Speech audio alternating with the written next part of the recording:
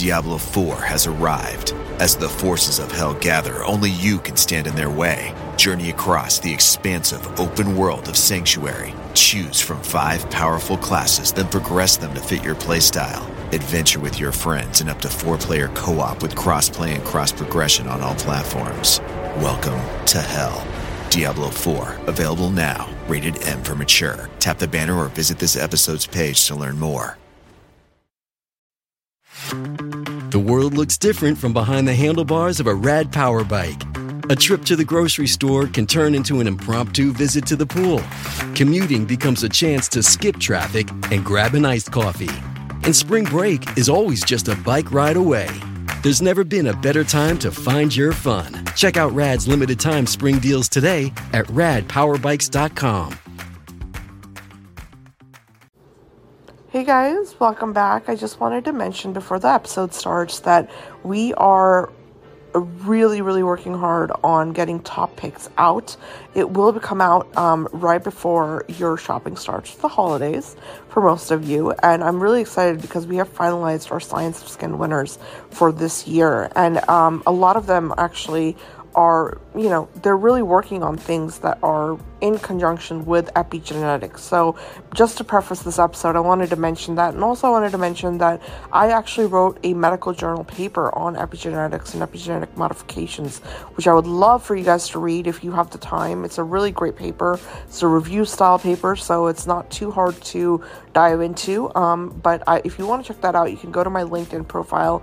It's listed under my LinkedIn profile, and you can definitely check it out. And also I wanted to mention, if you are a lover of our podcast, I would really appreciate if you could go on to Apple Podcasts, Spotify Podcasts, wherever it is that you tune in. We are now also on iHeartRadio, and just leave us a review, leave us a 5-star rating. It really helps us out. It makes us really stand out in the community. And like I said, before, we are not under the umbrella of a huge publishing house. We're not under the umbrella of a huge distributor. We are completely independent. And so we really rely on our audience, which you guys always come through for us. So, huge thank you to you for that. But check us out and let us know what you think of the show, and leave us a really nice review if you could. Thank you so much, and I hope you love this episode coming up.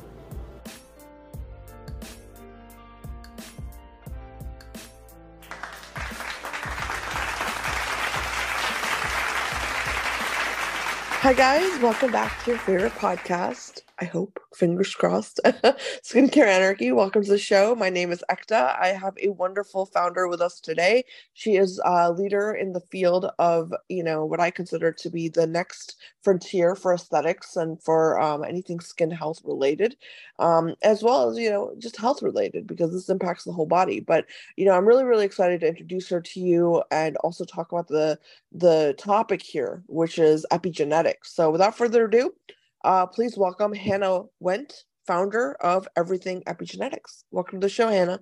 Yeah, thanks, Ekta. Super excited to be here today and appreciate the introduction. Lots to chat about. So excited to dive in. Absolutely. And likewise, I'm very excited. I want to get started, Hannah, with learning about you and your journey and your history and just your career path, because I think that's very important for us to kind of start off with, if that's okay with you, if you could walk us down memory lane. Sure. Of course. Yeah. Unfortunately, pretty traditional upbringing. Nothing, that's going to surprise anyone is why I say unfortunately. Always remember loving science as a little girl, right? I've had that passion, actually wanted to go into some veterinary work. Had my undergrad degree actually begin as animal science, then said, wait a second, let me just change this to general biology, keep my doors open, see what else I can, get into and dip my toes in. Became really interested actually in genetic counseling.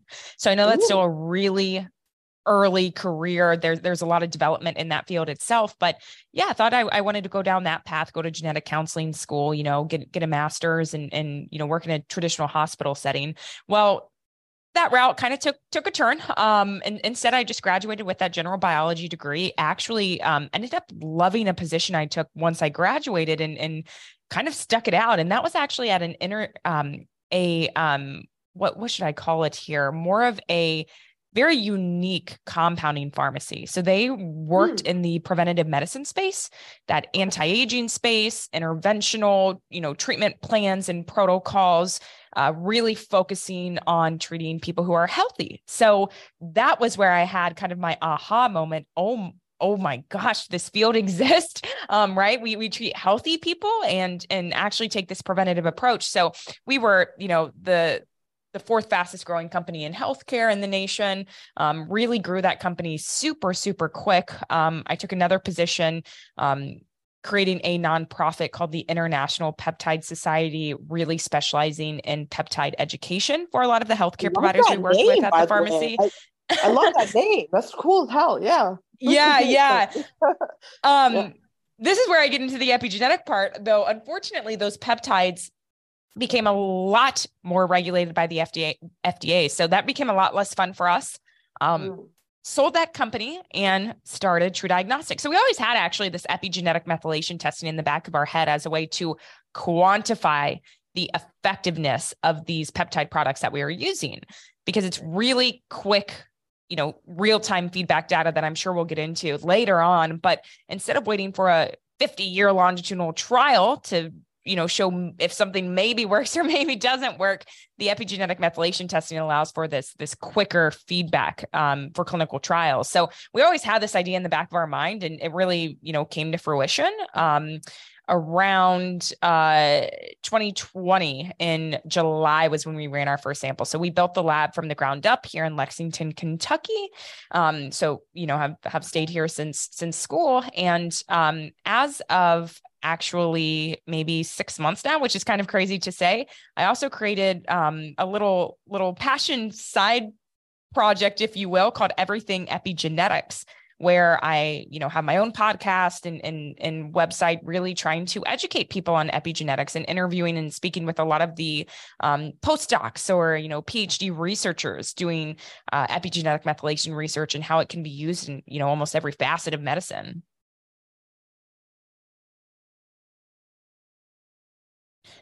Sorry, I was muted. I didn't mean to pause there for a minute, but you're good. I think that's really fascinating. And what's interesting is that I find this field to be just, it's as if, and I'm going to use this analogy, and I know you're going to get it, and I hope the listeners get it as well, is that I feel like epigenetics for the longest time was put into the same box as palliative medicine was. You remember when palliative medicine first came out, and it was people thought it was the thing, we researchers, we knew that palliative medicine was a lot more than just for example, providing hospice level care to people. You know what I mean? Providing that.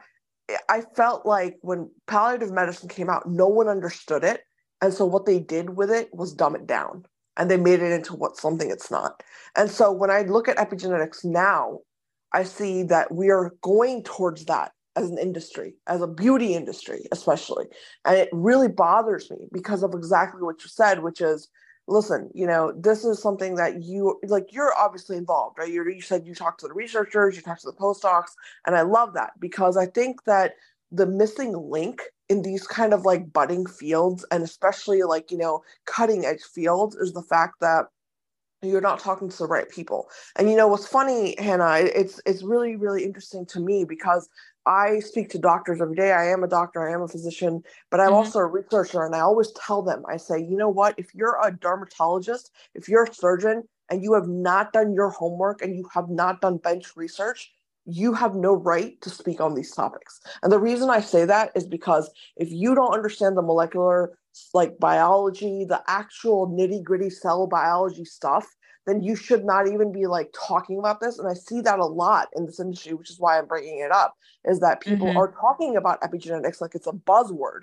but in reality, it is not a buzzword. It is a very complicated field of science, as you know very well. I mean, it's something that we need to really understand as not only an industry and industries, but as consumers, is that, this is real stuff, guys, and it's also a different level of genetics. That's another thing, and I would love for you to speak more on that, because I think this idea of what epigenetics, like the actual word, what it means, it needs to be clarified by a professional because there's a lot of misinformation. So I'd love for you to take us down that road if you could, and just give us like a really nice overview, of how you see it as a field, how you see it overall in terms of the principles. I would love for you to do that.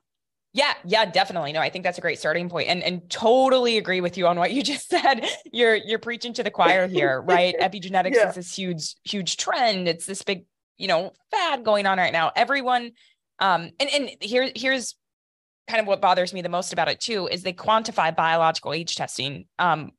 They say it's equivalent, I should say, with epigenetics. And we would be doing epigenetics a massive disservice if we said it could only measure your biological age outcomes. So, leading then into the definition of epigenetics, epi is just a Greek prefix. It actually means above, where we're looking above the genome. So, your typical genetics is going to be your genome, your sequence, your A's, T's, your C's, and your G's. Epi meaning above is that we're looking at DNA modifications on top of that stagnant genomic layer.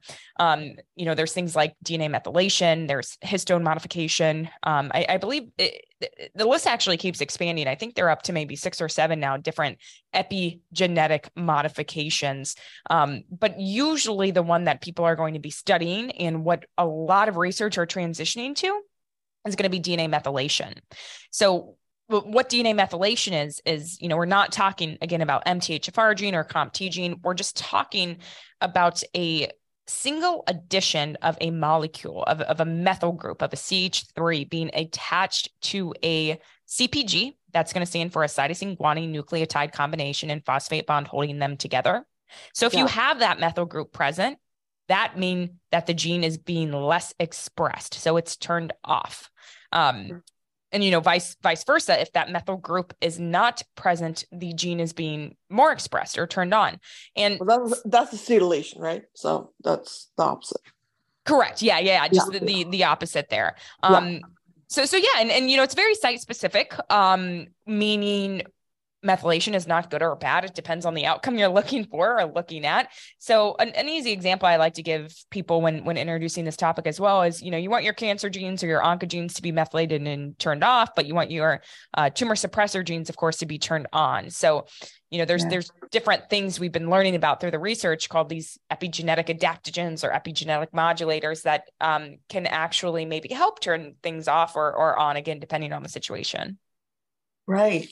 No, I think that's a really, really great way to start us off. And thank you for that, because I agree with you 100%.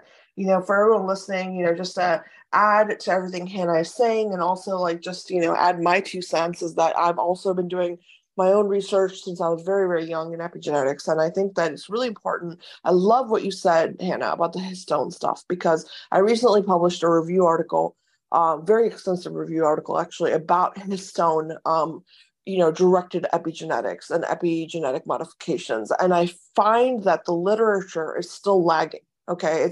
That's what I'm seeing.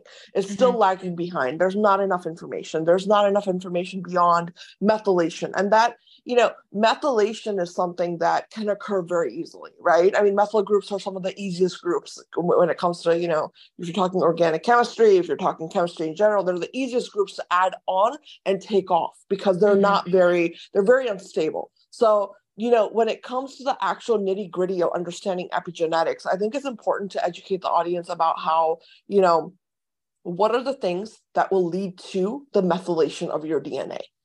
What are those things? Is that UV damage? Is that, topical products we might apply? Is that environmental factors? In your opinion, what are those things? And what are some of the big hallmark, you know what I mean? I guess you could call it, whatever you want, causes, reasons, whatever you could offer us in terms of that. Yeah, for sure. I mean, so many things, right? I'll slip in a little fun fact before I get started here, but even looking at your, DNA methylation data, your raw, they call it an IDAP file. And right now you can measure commercially about 1 million different methylation positions and markers.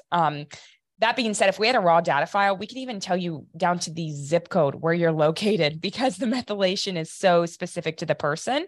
And that kind of leads me to my first point of something that can actually affect the DNA methylation is going to be your exposure levels, right? We know that different toxic loads and chemicals and being exposed to different types of environments can be responsible for, adding or taking away methylation, thus turning certain genes on, turning certain genes off to a different extent.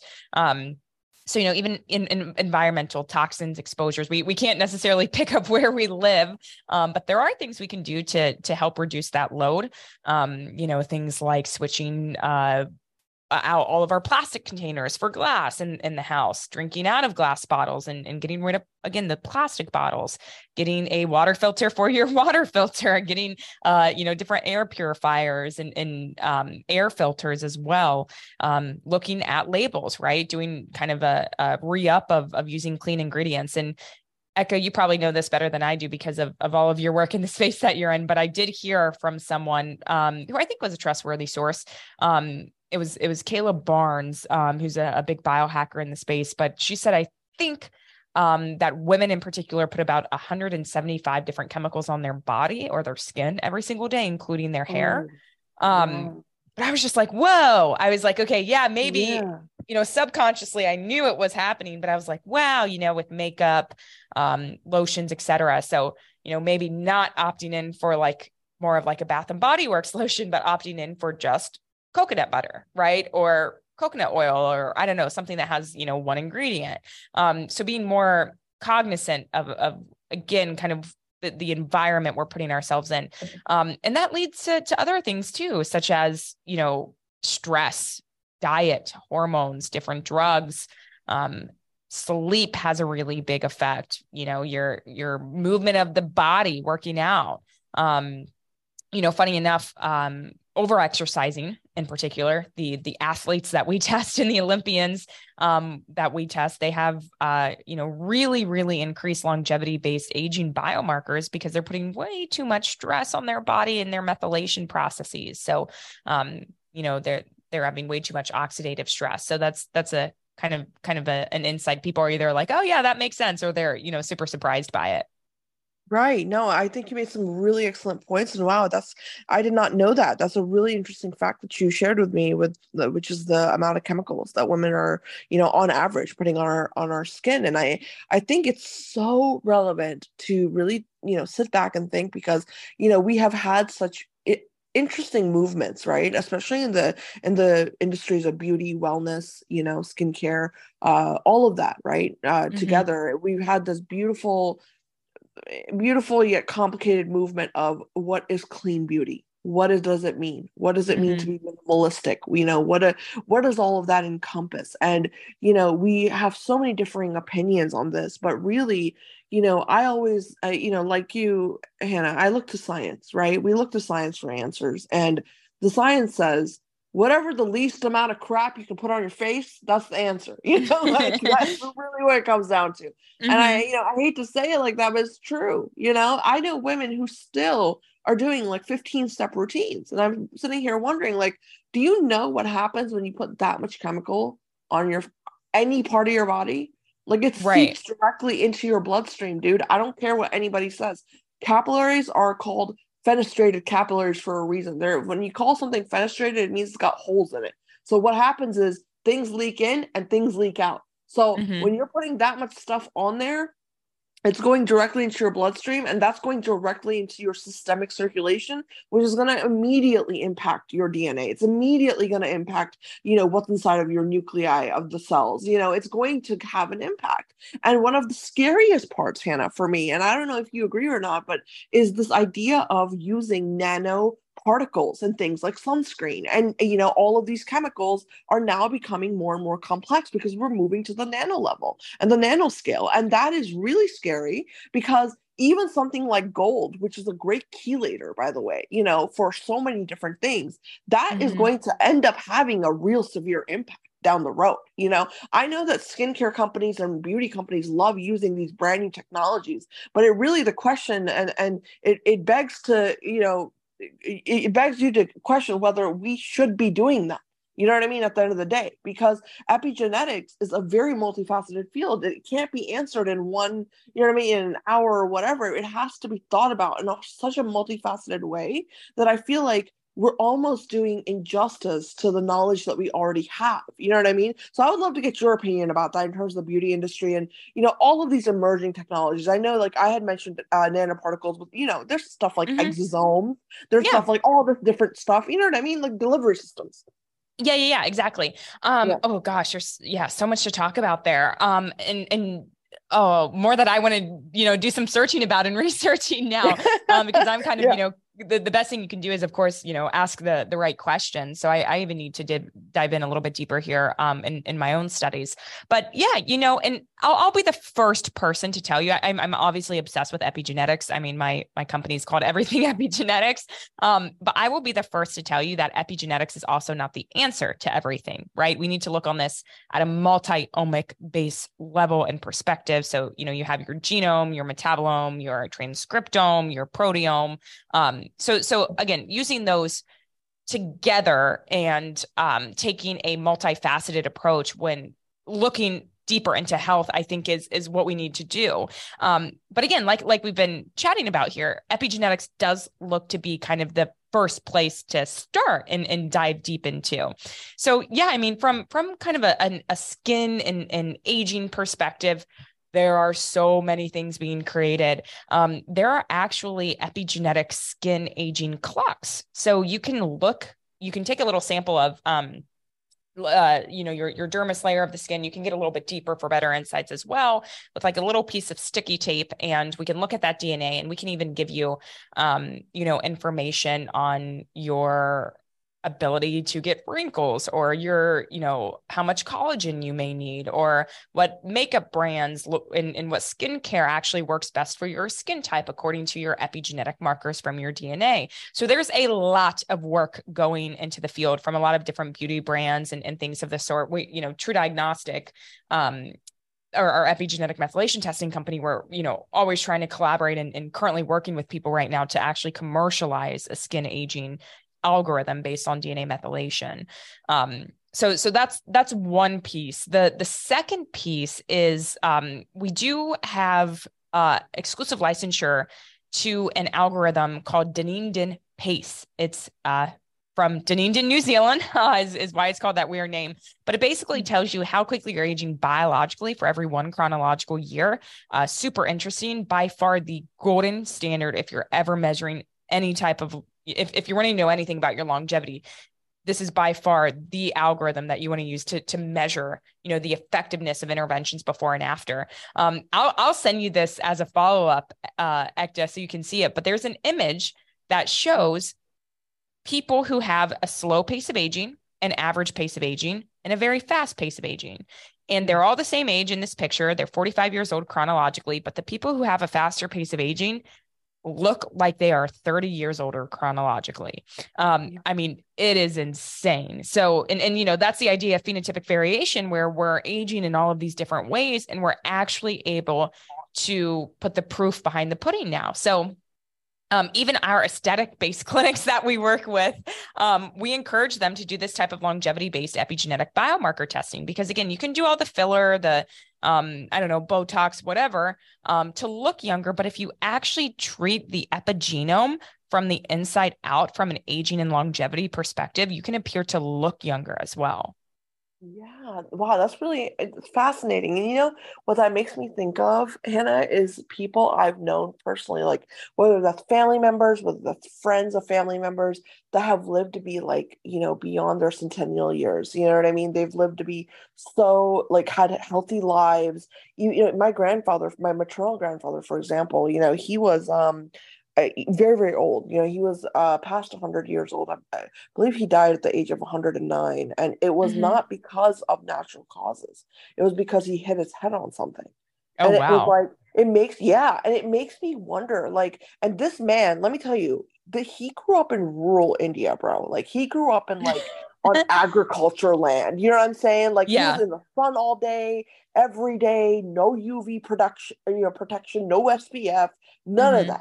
And this guy lived to be, say with my maternal grandmother, she was the same way. And it just makes me think, and they're not the only ones. It's like, you see people like this all the time that have like, agricultural backgrounds, or like, some sort of a background that you would think like, oh my God, there must be so much damage on your skin, or there must be so much damage on your body because you have such harsh lifestyles. Mm-hmm. But in reality, what we're starting to see is that there's a huge gap here in the science where we're not accounting for, what we would normally call statistically as outliers, but in reality, they're not outliers.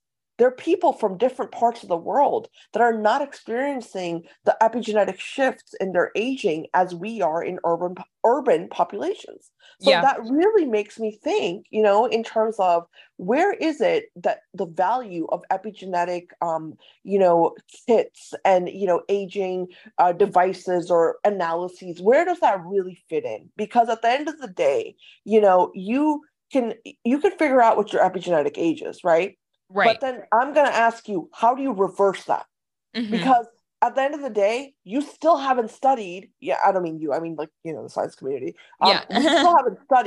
We haven't studied these individuals who are living in various countries all over the world, who are living to be very old. They are living to be very healthy and old, and they are living on, for example, their food choices, you know what I mean? Like what they're putting in their body, what they're, consuming, what kind of products they use on a daily basis. They're most of the time, they're not even using shampoos and conditioners because there's no availability. You know what I mean? There's no accessibility to that stuff. So it again goes back to your point of if women are putting 170 plus chemicals on our body, well, no wonder we're aging faster. No wonder, Right. because we're literally modifying unnecessarily what doesn't need to be modified.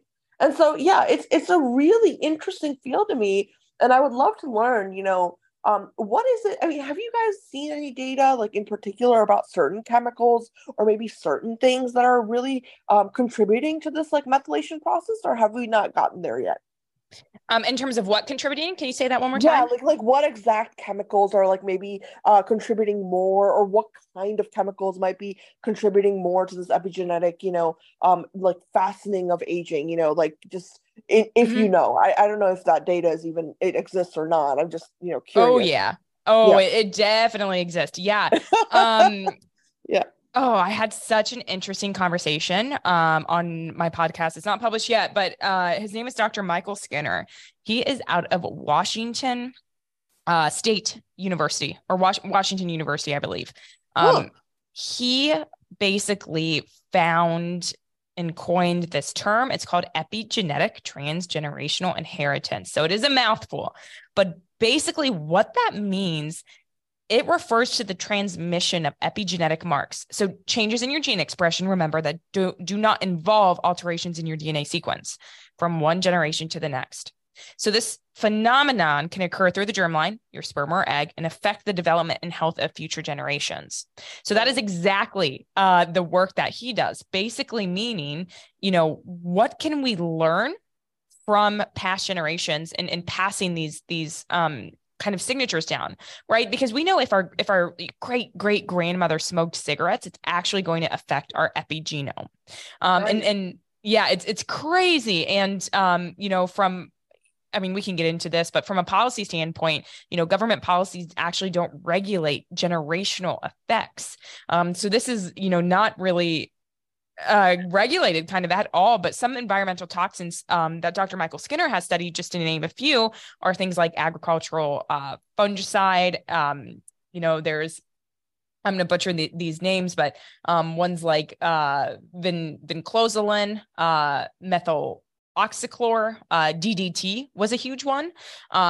Plastic compounds like BPA and phthalates, lead, arsenic, jet fuel, glyphosate, ethanol even. And these things are being put on our foods and, being, dropped into the atmosphere. So funny story about the DDT real quick. When we had the malaria outbreak, they treated people who had malaria with DDT. And that was about 50 years ago. No, I know my mom was treated with DDT in Yeah. England, and her eyes shrunk. Her eyes literally shrunk because of it. Yeah. It's scary. Yeah. And sure, it helped them, it helped with the malaria, but they didn't realize how toxic it was. Turns out people who were pregnant during that time, and, had that DDT, and then they were affected.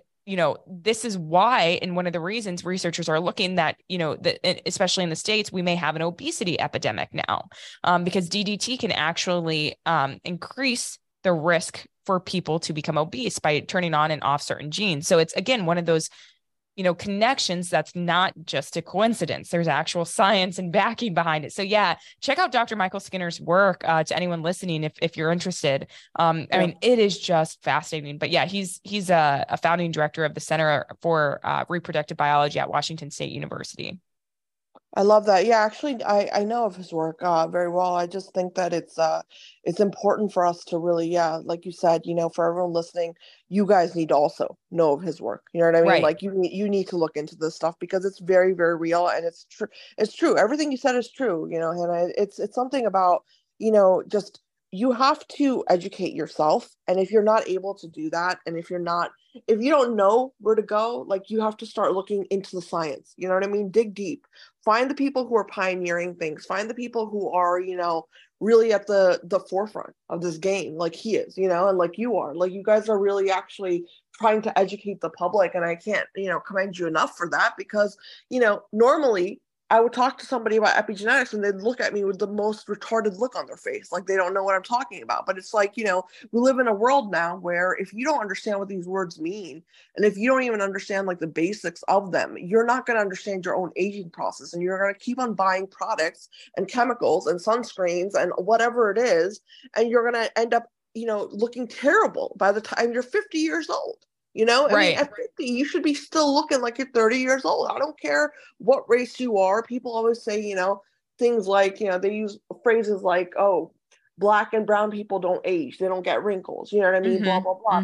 I don't agree with that. I think it has to do with the way that you live. And I think it has a lot to do with your environment, and I know that I am not an expert, like the professor you mentioned. And I'm definitely not trying to be. I'm trying to convey to our listeners that you have to understand that your biology and your physiology is a very complicated thing. And so for you to not do due diligence by it, like if you assume that just putting topical products on your face is going to make you look 30 years younger, you're absolutely wrong. Okay. That's like not even close to like true. And what's interesting, Hannah, I had recently interviewed the founder or the CEO of Novos. And Novos, I saw that. Yeah, I loved that interview with him. I loved it because it was like, we finally were talking about a topic like you and I are, where it's like, you guys, everything everything becomes from the inside out. Your body works from the inside out. It doesn't go from the outside in, and it does in terms of like damage, but in terms of healing, it's inside out. And so what we talked about in that interview is very, very similar to what you and I are discussing here. I think we're taking it a little bit further, where the idea was there are certain things that can help reverse the signs of epigenetic aging. Okay. And those molecules work on the level of mitochondria. They work on the level of things that are so hard to get to normally. So for you, as consumers, as businesses, as entrepreneurs or big conglomerate companies, for you to be pushing things, out there to the world that are just redundant, and they're just things that are not going to have any kind of real impact on aging or aging well, I should say. It's really a disservice. It's a disservice. And I think that, the education behind all of this and the knowledge behind it, it needs to be funded. That's really where I'm going with all of this ranting, is that we need to create a fund. Okay. And I've been screaming from the rooftops, Hannah, since I started Skincare Anarchy. I kid you not. I have been talking to VCs about this. I have been trying to get the word out. We need to create a fund that the NIH isn't the only resource for money. You know what I mean? In the sense of like, fund the people who are doing the work, fund the people who are actually trying to understand epigenetics. Because right now, the sad truth of it is, and I know because I sit on NIH committees, they're not funding this research. NIH doesn't care right now about this. They care about cancer. Okay. So the people who are getting the money are oncology people. They're the ones who are getting the money. It's not the epigenetics and the geneticists. They're not getting it. And the problem with that is even cancer is linked to epigenetics. So you see how that snowballs after time? Like, we're not getting funding, we're not getting the, knowledge we need. And then we're now dealing with, it's like the preventative side is not even being addressed. So then we're dealing with management, you know what I mean? From the clinical perspective. So for me, as a consumer, even, I really urge everybody, like, you need to do your homework around this and invest in products that are actually healing you from the inside out. Now, next thing, Hannah, I want to ask you, sorry, I know I went on a rant there for a minute, but like, You're good. I want to ask you that about, just some advice. Okay. I want you to give us advice, because I know that there's a lot of information, but in a digestible way. If you could tell us and our listeners, what are some good practices that you've seen through your work, through the company, everything you guys do, that normal consumers can adapt into their lifestyle to, reduce their epigenetic load? Yeah, for sure. Great question. And funny, because I was going to kind of lead into this just because of everything we've been talking about. But I'm just going to make the statement. I've definitively done probably more report reviews on people's epigenetic aging, biological aging, than anyone else in the world. Probably more than anyone else would like to. Usually working with healthcare providers, of course, on interpreting these results and helping them kind of unravel the pieces of the puzzle for their patients. And I say all the time, the people who live in Ohio, and I can say this because I'm from Ohio, or like, Indiana, and they live on a farm and they live that quote unquote simple life where they're getting, probably 10, 20,000 steps every single day. They're eating their own foods. They're growing their own foods. They're very, very low stressed.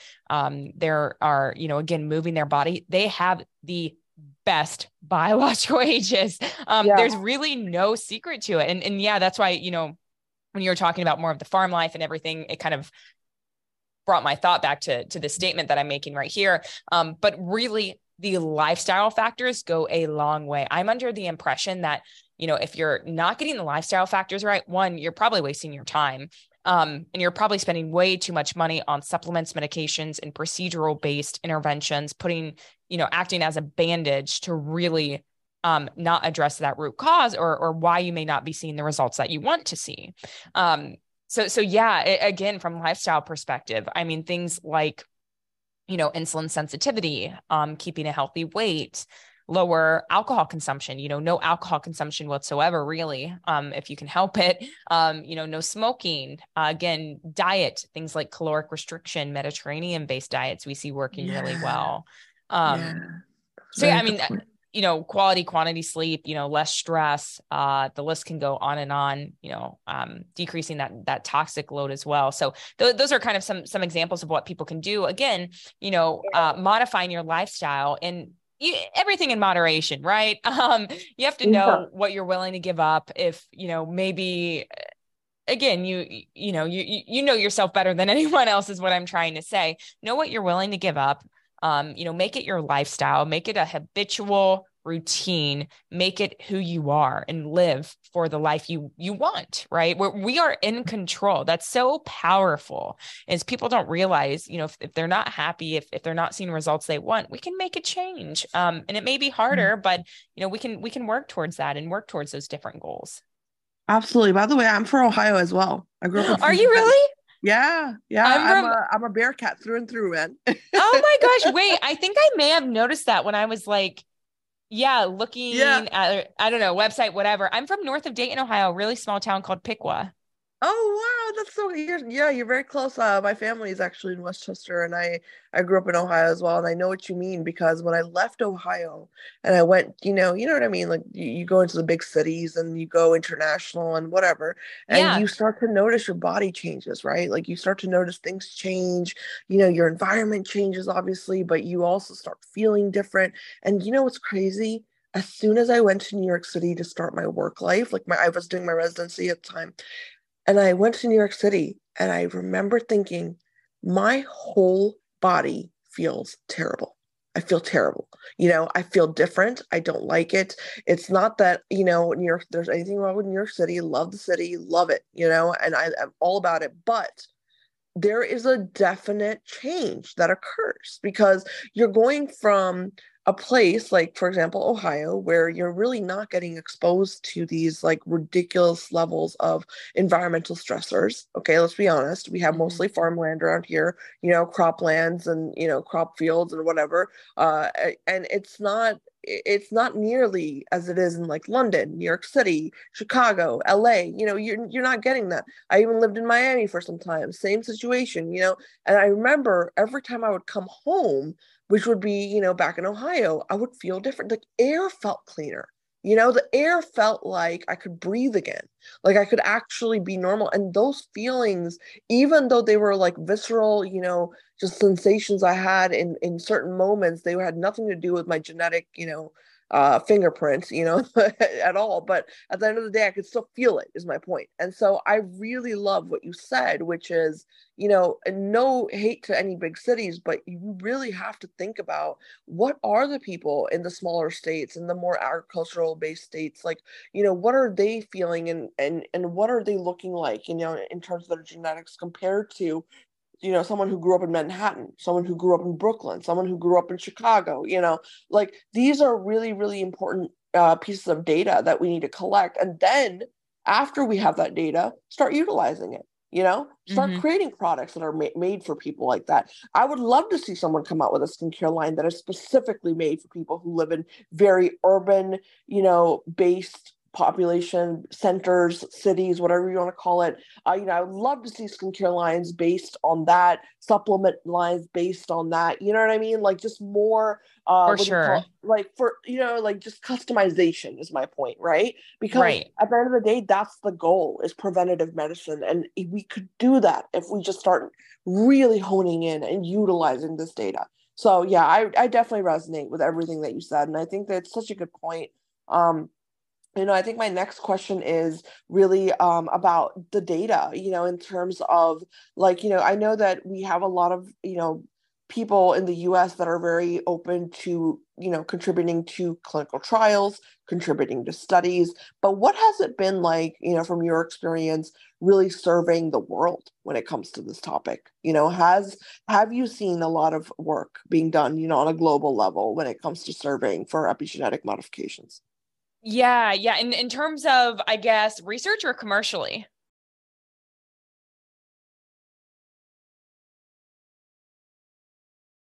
Sorry, I don't know why I keep getting muted, No, like you're okay. randomly. Okay, so Did you mean no, more?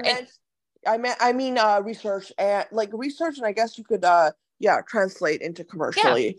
Yeah. Sure. Yeah, no, that's a really good question. I mean, I really see it becoming the like gateway into learning more. A couple examples of that, we just actually had our friends from Cornell visit last week, Michael Corley and Lish. And we actually True Diagnostic published our first paper with them looking at DNA methylation and COVID-19 longitudinal analysis in Frontiers. Super awesome paper. I can send it and people can check it out if they want to read it. But when they came to visit, it's something that resonated with me is they said, and they're really infectious disease specialist over there at Cornell. Yeah. The one thing they said that resonated with me was, everyone we know, and they're very, popular in the space, wicked smart, is transitioning from looking at the transcriptome in terms of infectious diseases to the epigenome. The epigenome is where the answers lie. They once thought it was the transcriptome. And again, like I said, we need a multi-omic approach. Still need to look there, but they really think a lot of the answers are going to be in the epigenome. So that was just so, rewarding, to hear that, we're focusing on the right area. We're diving into the correct things to discover more about, how these markers work and how they're being affected. So that's one good example. True Diagnostic in particular, we have about 30 clinical trials going on at any given time. Those are going to be more interventional based, looking at things like hyperbaric oxygen chamber therapy, looking at things like hormone replacement therapy, bariatric surgery, a lot of different supplements, different diets. We just did a study, with Stanford, for example, on looking at twins and omnivore versus carnivore based diet, which is some really cool results that should be coming out soon. So yeah, I mean, I see this just growing very fast. We've been working on a multi-omic based clock with Harvard since we opened in 2020 that will finally get published hopefully this year after we've gone through a lot of data analysis, looking at a multi-omic approach using, again, the genome, epigenome, metabolome, untargeted proteomic analysis, a little bit of the transcriptome, and the phenome, so your phenotypic outcomes. But we are able to predict any of those things I just said just by looking at your DNA methylation profile. So my point is, epigenetic methylation testing is expected to overtake your conventional biomarker testing, your hormone panel testing in the next decade or so. I think that's pretty definitive. I think we'll definitely see that change, but I think we're just going to see it uptake on a different level as it relates to anything. It's going to be so much more cheap. It's going to be quick. It's really going to be that one-stop shop, 360 look at your underlying biology. I love that. No, I love that so much. And I'm really happy to see that. And also, I agree with you with the transcriptome thing. We went from just, DNA, RNA to microRNAs to, just all this different stuff. And now we're finally coming down to, okay, it's actual, chemical groups that are the problem. So, it's always evolving, and I'm really actually waiting for the viriome to come into play as well, because I actually did my capstone in virology. And so I'm very interested in that, because after COVID and all that shit that's happened, I'm interested to see what happens for us in the long run in cohort studies when it comes to that, because the viruses that we are constantly being exposed to are having a huge impact as well on our genetics. And so I'm very curious to see how that data fits in overall, because I think that's going to make a huge impact as well, especially post-COVID, For sure. So that's really, really interesting stuff. But yeah, I mean, it sounds really cool, and I wish you the best. I mean, you're doing really great work, and I would love to have you back anytime to learn more about the findings and the cool new data that you uncover. I think this is such a great topic, and we could never know enough, about this. Is my my honest opinion. I mean, at the end of the day, consumers have to understand there's a whole world of science and scientists out here, that are working day in and day out to help us understand our bodies, and we have to support that.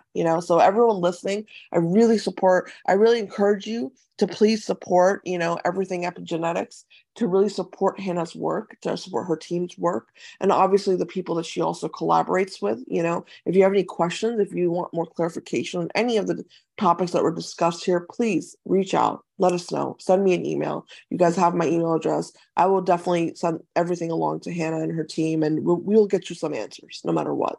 So please reach out. And also, if you love this episode, leave us a rating, a written review, 5 stars, please, if possible. No hate. Hopefully you love my episodes, but I would love that. And Hannah, thank you so much.